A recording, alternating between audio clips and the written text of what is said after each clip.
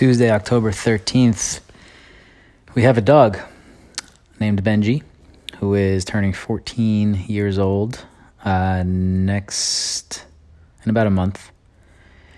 And we are leaving him behind. He is not joining us in Costa Rica. He's just, an old man, kind of grumpy, a little anxious. Definitely does not travel well, has never been on a plane.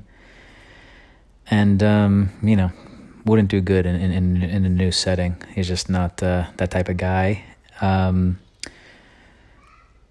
Luckily, my mother-in-law is going to take him in, and he's going to live the rest of his time with her until, unless we get back before the end comes. Who knows?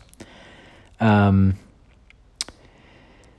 that's nice. She just lost her dog over the summer, so it's been a quiet house. So now she at least has a companion in Benji, and she likes to just hang around the house. Benji likes to just hang around the house, and he's at the stage of his life where he doesn't really do that much anymore.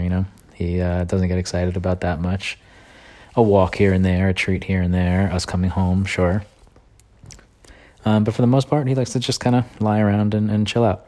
And he'll get to do that in a house that he's very comfortable in. He spent a ton of time in with someone that he is attached to. He happens to be very attached, more so to myself and my wife. And that's going to be tough for him for sure. And it's a tough one to leave behind because, he's part of the family and has been since I met my wife. So, yeah, I don't know. Got to do what you got to do, though. So, listen, we can't let a 14-year-old dog control our life and say, whenever he dies, because that could be 3, 4, 5 more years for all we know. Then we'll start doing things we want to do. Can't work like that.